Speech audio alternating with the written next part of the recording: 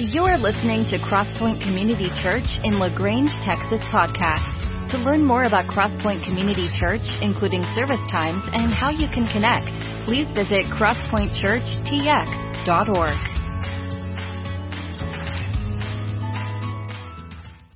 Well, today's the day. I hear there's a game going on. Some of you got your, hopefully you've done all your grocery shopping, so you're ready to roll. Cowboys, we're not there. I say we, like I'm a part of it. If I was a part of it, we'd be there. Just kidding, maybe. But anyway, so here we are. We're continuing our series, Reboot. And again, as we begin a new year in the midst of all the craziness, it's a great opportunity for us to reboot. And even this week, it happened in my house.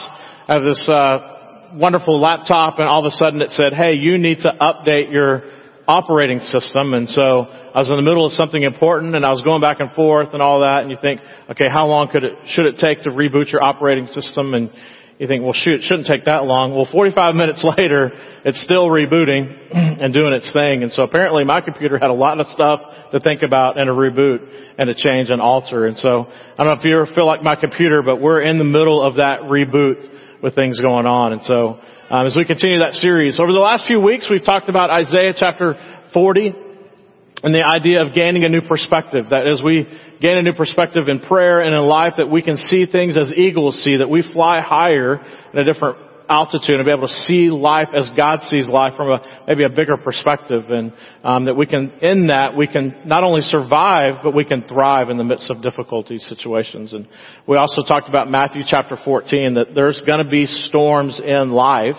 And when the storms come, that if we can keep our eyes focused on Jesus, we can keep moving toward Him in the storms of life, that is the waves and those things that try to distract us and keep our eyes off of Jesus, that those will get us through those difficult times if we're able to keep our eyes on Jesus, even as the storms of life rage around us. And then over the last few weeks, we've been thinking about Matthew chapter 6, and we've been in verse 9 for a few weeks. We're going to be in verse 9 again this week. And so, if you know me, usually we don't sit in one verse for a very, very long time, but this is such an important part, and essential to our Christian faith. And this is should be like breathing for us. As you crave oxygen, as Christians, we should crave to be in relationship and speak with God the Father. And so I think whenever Jesus gave us this prayer as a model prayer, again, He wasn't saying this is a formula to follow,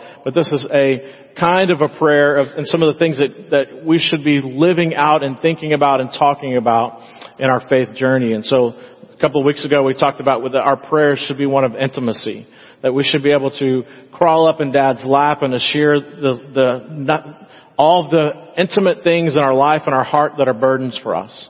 And then last week we talked about that because He is the God of all of the heavens, He's the creator of all the cosmos, that He is powerful, and that we should pray with an expectation that God, who loves us, that our Dad wants to give to us, and we have to ask. And that many times we don't ask with expectation. And so maybe we should begin praying in our prayer life, begin expecting God to act like God. And maybe we've given up on that.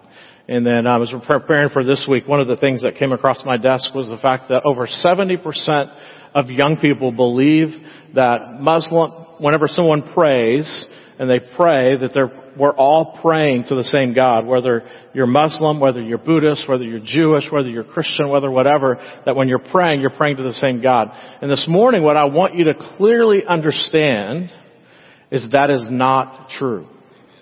That if you are a follower of Jesus, that you call on the name of Yahweh, which is a covenant name for God, and that we have entered into a covenant relationship with Him by saying yes to the gift that God has given us through the person of Jesus Christ and what He did on the cross for us. And in that, we're able to pray, and we have a covenant relationship with Him and Him alone. As a matter of fact, this is a distinctive for us, is that we have a relationship with the Creator of the universe, and when we call on our God acts. And He responds to us because we're His children. Where the rest of the world, when they're praying in vain. Okay, think about that. They're praying in vain. So it draws me back to Elijah on the mountain and the prophets of Baal are doing all the things that they can do, and they're like, come on, come on, come on. And Elijah's like, listen, your God's, he must be on the toilet. He must be distracted. That's scripture. Read it. He must be distracted, because in just a minute I'm going to call on my God. And my God will act. Not because of who Elijah is, but because of who he is and the covenant relationship that they have. And so this morning, as we dig into this passage, I want you to understand that your dad wants you to crawl up in his lap in those intimate moments and understand that he's all powerful. He's wholly other than us. And so that when we crawl up in his lap, he can do anything we ask of him. And that what we're asking of him is based upon his name and not ours. And so this morning, as we continue on in Matthew chapter 6, verse 9, again, reminder of the fact that Jesus' disciples, the guys who had been hanging out with Jesus for a little bit, saw that he was praying differently. And because he was praying differently, they're like, hey, can you teach us how to pray like you pray? And so in Matthew chapter 6, verse 9, it says this, pray like this, our Father, Daddy, Abba, who is in heavens, of all the heavens, may your name be kept holy. So maybe you've been in around church and you learned the old King Jimmy way, which is hallowed be thy name, right? So keep thy name holy. Well, what's in a name?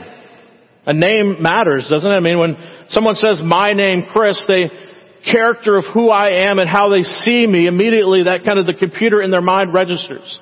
So if they know me as Pastor Chris, then all of those kind of things come up. If they know me as the father to my children, all those things come up. So all the different things that people know about me, when they call that name, my character comes to the forefront.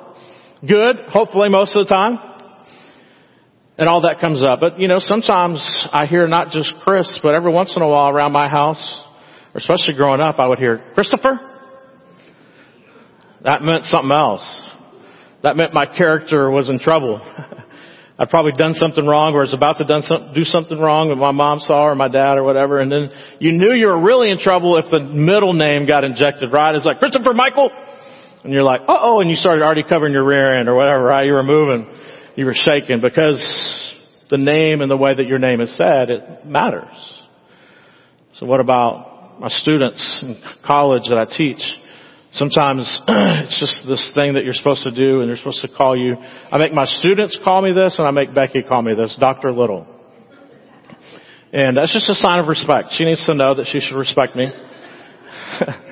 And that's what I get called, Christopher Michael. But it's that deal. And so I tell them like, hey, as soon as class is over, as soon as we're done with this semester, it's Chris. And we can have coffee. But when we're in class, it's Dr. Little. Name matters. And my favorite name right now is Mr. Dr. Pastor Chris Little, sir. That's for my kids and friends that just throw in all kinds of stuff. It's a fun name, but it's character and name matters. As a matter of fact, we would see in Scripture that God would change people's names, that whenever He would have an encounter with them and they would establish a covenant, it would have Abram to Abraham and from Saul to Paul and different people, He would establish a covenant, and so therefore He would give them a new name that they could live into.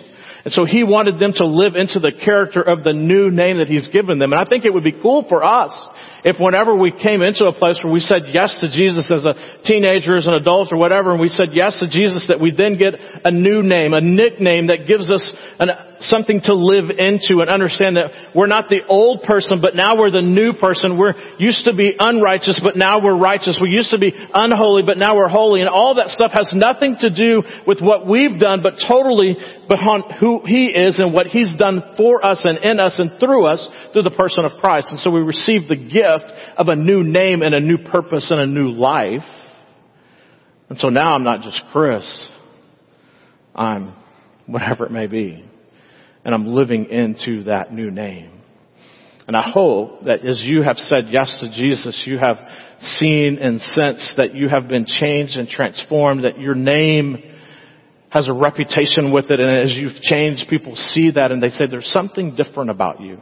And what they're saying is when I say your name, when I think about you, I see that there's change and there's transformation, that you've had an encounter with God and there's something different about you. And therefore they think differently about God. I think that's one of the things we need to be reminded of, that one of the reasons the church is dying in America is because those of us that proclaim the name of Christ have sullied his reputation. Because name matters. It makes a difference. Moses, as a young man, made a mistake and ran off, and God chose him and pursued him for a great calling, which was to lead the nation, the Hebrew people, out of the nation of Egypt to the promised land. And one of the things that he did is, in this encounter, God gives him the fullness of his name. This is the first time that God reveals his full covenant name to his people in Exodus chapter 3, verses 13 and following. If I go to the people of Israel, this is Moses and God have been talking, and Moses says, okay, I'll go do this. And so then Moses asked him this question. If I go to the people of Israel and tell them, the God of your ancestors has sent me to you, they will ask me, what is his name? Then what shall I tell them?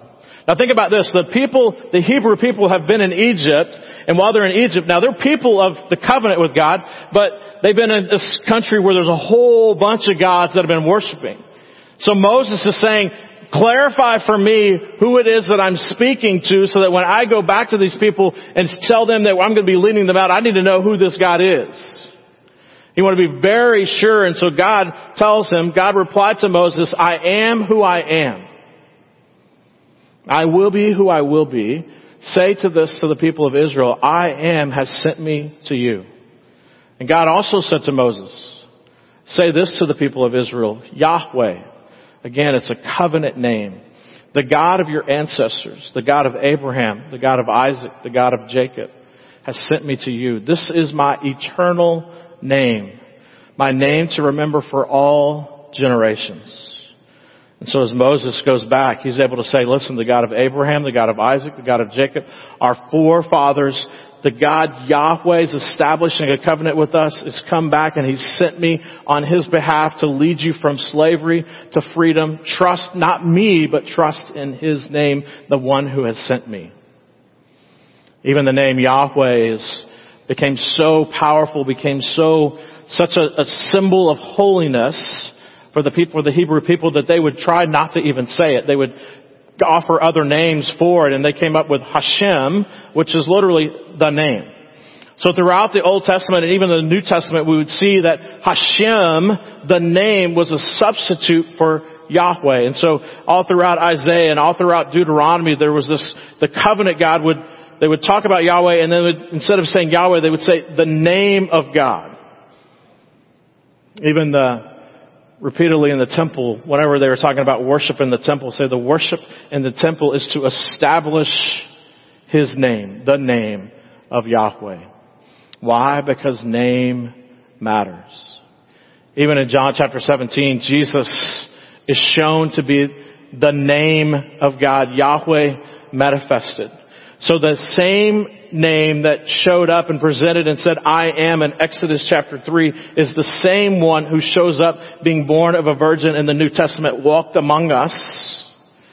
And so we should then give even extra worth and value to the name of Jesus. And then we say when we trust on the name of Jesus, we're also saying we trust in the name of the one who showed up at Exodus chapter 3 and said, I am who I am. That it's the same covenant God. So God all throughout Scripture shows his covenant with us. He longs to pursue us. He's always after us. And in a covenant with us, he never leaves us or forsakes us. And the beauty of that covenant idea is that God came to us and he said, here's my salt pouch full of salt granules, and here's your salt pouch full of all of your salt granules. And when you say yes to Jesus, your salt granules come from yours, and you pick some out and you put it in mine, and I'm going to take some out of mine and I'm going to put it in yours. And now we're in covenant relationship with one another, and that covenant can never be broken unless we can both go into each other's salt pouches and grab the exact salt granules that we have placed in there from our own pouches and pull them out, which we understand to be an impossibility. And so God is saying to us, I've entered into a covenant with you, and I've exchanged salt with you based upon my holy name. And there may be moments where you're in my pouch trying to get your granules out because this is more or different than you thought it would be, but I will never even look in your pouch for my salt. I will never leave you. I will never forsake you. I do not want to ever break our friendship and our covenant relationship. And that our holiness is not based upon us, but based upon Him and who He is. We even see it in several places, even in the New Testament, where the name of Jesus is substituted, or the name is substituted for Jesus. And again, that we can see this interweavingness, this interwovenness of the name of Yahweh and the name and Jesus, and that all of them are the same. So when we trust in the name of Jesus, we're trusting in Yahweh's name. So name matters. So even as Jesus teaches us to pray, He says, acknowledge our Father, Yahweh, the intimacy of that relationship, and we close it out in the name of Jesus. Because name matters. Well, what are we supposed to do with that name is to be hallowed or to keep it holy. And so holy is kadosh, which means to cut, to separate. It's holy other. It's transcendent. It's pure. It's an absence of pollution. And we see in Leviticus chapter 22, verse 32, that God wants to protect the holiness of His name because that's His reputation. And so when your reputation gets sullied, think about a small town. When your reputation gets sullied, it's sullied. It's dirty. And it is almost impossible to clean it up. You almost have to move and to start afresh. Name and character matters. And so here in Leviticus chapter 22, that's what God's talking about. He says, do not bring shame on my holy name. For I will display my holiness among the people of Israel. I am the Lord who makes you holy. Now here's the beautiful thing about the gospel of Jesus Christ. Is that you didn't enter into a relationship with Him because you got perfect and you got it all lined up. It's totally His gift to you and you just have to receive it and we receive the benefits. The same is true about His holiness, is that we grow into it and we understand what it is, but we are never fully holy. We're human. Until that moment that our life on earth is gone, we're still imperfect people. But when God sees us, He sees Jesus. Some would say rose-colored glasses. He sees us. He sees Jesus and that is in us and we live in the holiness of Jesus in the name of Jesus. And because of that covenant. All of His holiness is seeing the moral attributes of God. It defines all of who He is. And we see that holiness in Exodus chapter 3 and in Exodus chapter 9 and Isaiah 6. God's holiness is this idea that He's devoted to His people and the covenant and it can never be broken. Therefore, God's people are holy because we're devoted to Him. And when we're devoted to Him and spend time with Him, that's what prayer is having a conversation with Him. And the longer we spend with Him, the more we begin to look like Him and think like Him and act like Him and talk like Him. It produces moral purity and separation in us, that there's something otherness about us. That our light is a little bit brighter. Our salt is a little bit saltier. People want what you've got. They see that you're being sanctified, that you're being made like Christ. As parents, we understand this. Or as kids who have older parents, as we've gotten up, there's things that we do that we don't like, but we've caught it from our parents. It may be a smirk, whatever it is, and it's like, and you catch it, you're like, but that's what we want from God. The more we hang out with God the Father, the more we're going to act and think and talk and love and care like Him. We can't help but be like Him if we hang out with Him. God is not made holy by our prayers, right? He is holy, but we are made holy by being with Him.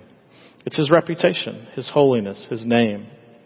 We'll think about us and how we see this transformation happen. I think about the person of Barnabas. Now again, here Barnabas is someone who had a name, and his name was Joseph. And whenever he entered into a covenant relationship with Jesus, God the Father, his name was changed because there was transformation in him. And so they gave him the name of Barnabas, which means son of encouragement.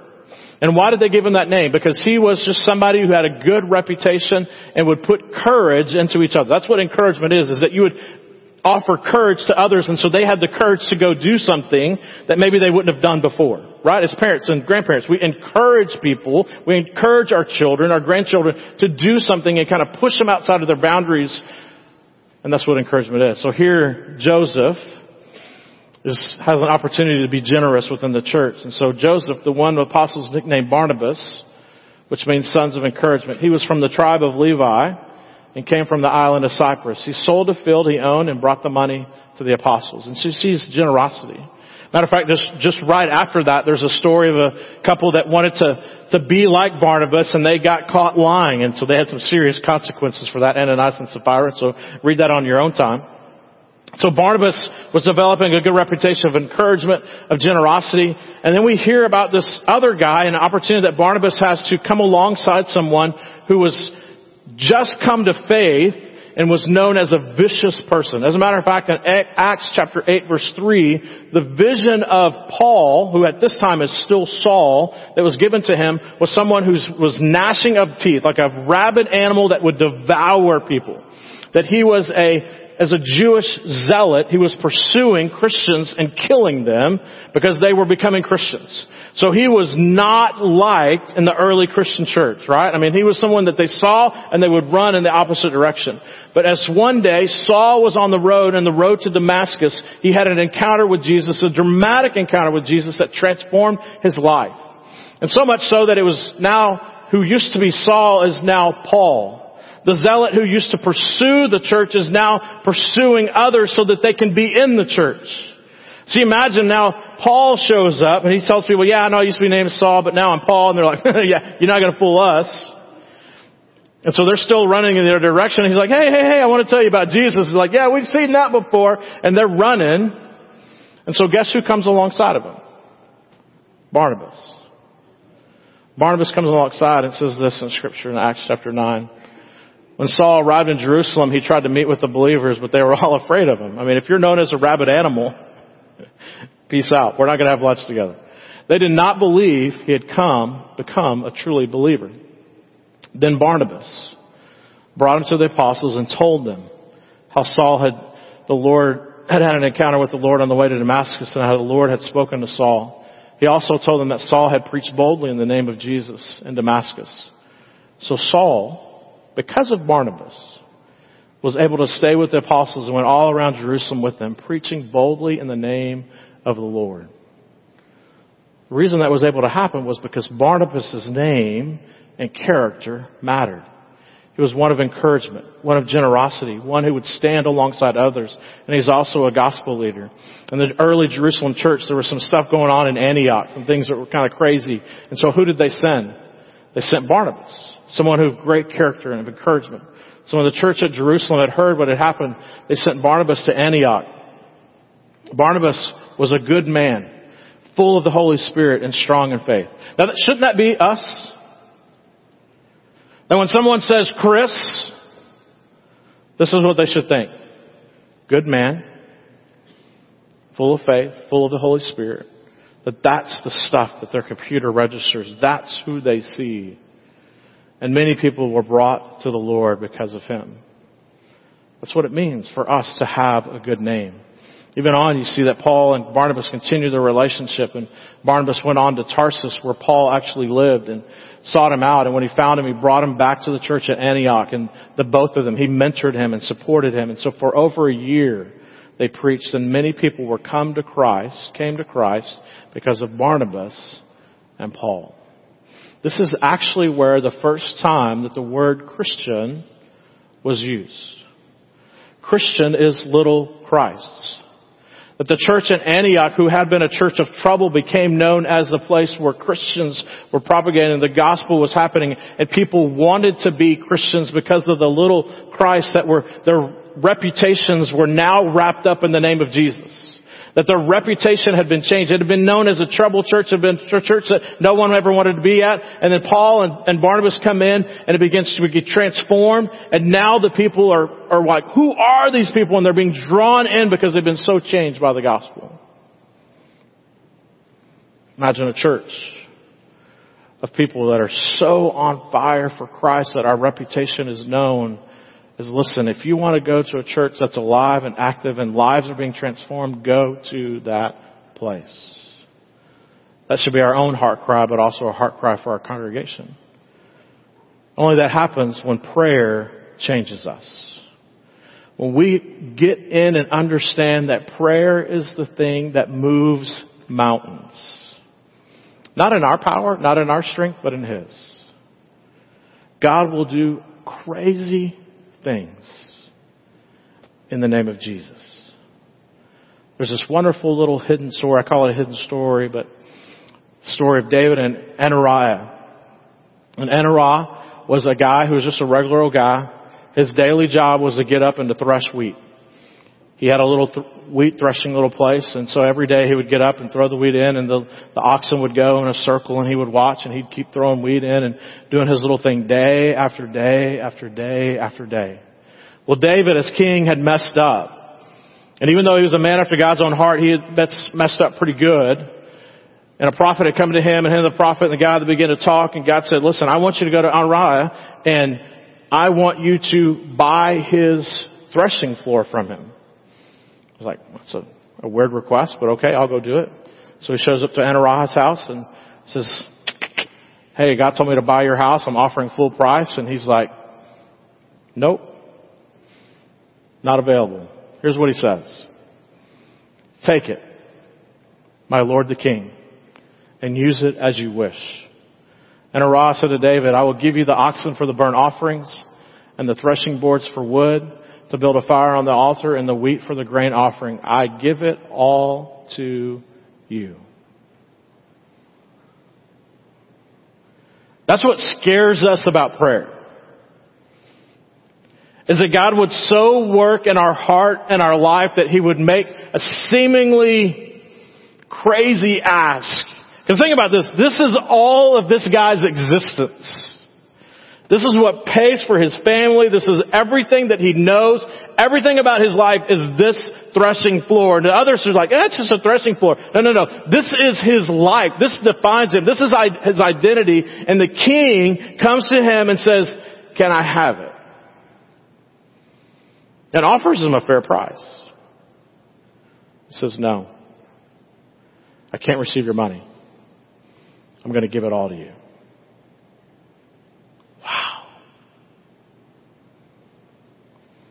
This is our struggle.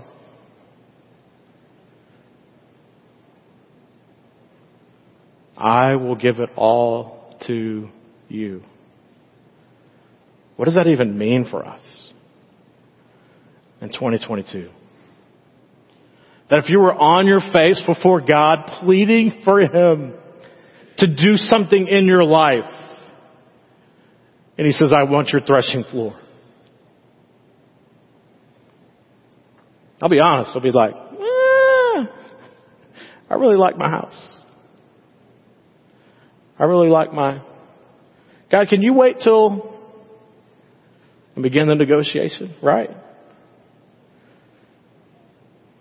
And I think this is one of the things that keeps us from just saying, God, just do with me what you want to do. Because it changes our agenda. But here's the beautiful thing. The more time we spend with Dad, when that time comes and He says, this is what I need from you, that if we spend enough time with Him, we know we can trust Him. We spend enough time in His lap. We've had enough conversations. He's shown us time and time again that He's faithful to us. He cares for us. He responds to us. He acts on our behalf. He cares for us. Even the things that we've asked for that we don't need, He protects us from. He's always for us. And in covenant with us, there's those moments where we try to leave and He still draws us back. And so when that moment comes and He says, I will give it all to you, our response is like, take it. It's not mine anyway. It's yours. The last part of that story is the temple was built on that very threshing floor.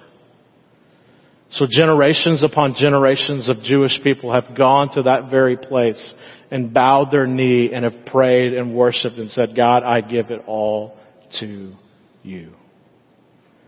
This one man who gave up his inconsequential threshing floor, gave a place of worship for generations upon generations upon generations for people to worship.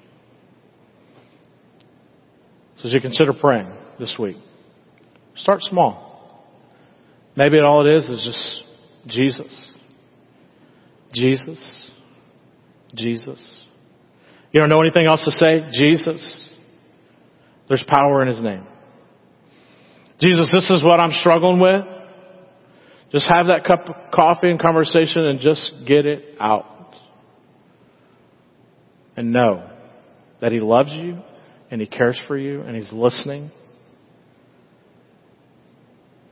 And the intimacy that the creator of the universe, the all-powerful God, is sitting down with you and supping with you and hearing your heart.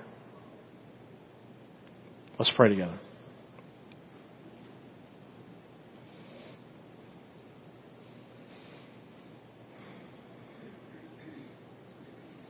Daddy, Abba, Father, we come to you this morning and just crawl up in your lap. We speak to you. We share our hurts, our concerns, our thoughts, our motives, our agenda, and you listen. You patiently listen to us. Thank you for that. That the creator of the universe has our ear. We have his ear. And Father, I pray that we would make, in the midst of all this, that we would understand that your name matters. That your name is holy. And that, Father, that as we spend time with you, that you chisel away at our heart and our soul and our mind, so that when people say our name, they can say they're a person of good faith, a good man, a good woman, full of the Holy Spirit and of strong faith. Because of their life, many have come to know the Lord. Because they gave it their all. Father, may that be our legacy. May that be our wake. Is that in our humanity is that we with all of our gusto pursue Jesus. And as people see us and get to know us, they would see that, hey, we're human. But the thing that defines us the most is that we're in pursuit of Jesus. For it's in your Son's name that we pray. Amen. Thank you for joining us for the Crosspoint Community Church podcast. It is our prayer that this message was encouraging to you as you follow Jesus. For more about Crosspoint Community Church, you can find us online at crosspointchurchtx.org. Have a great week.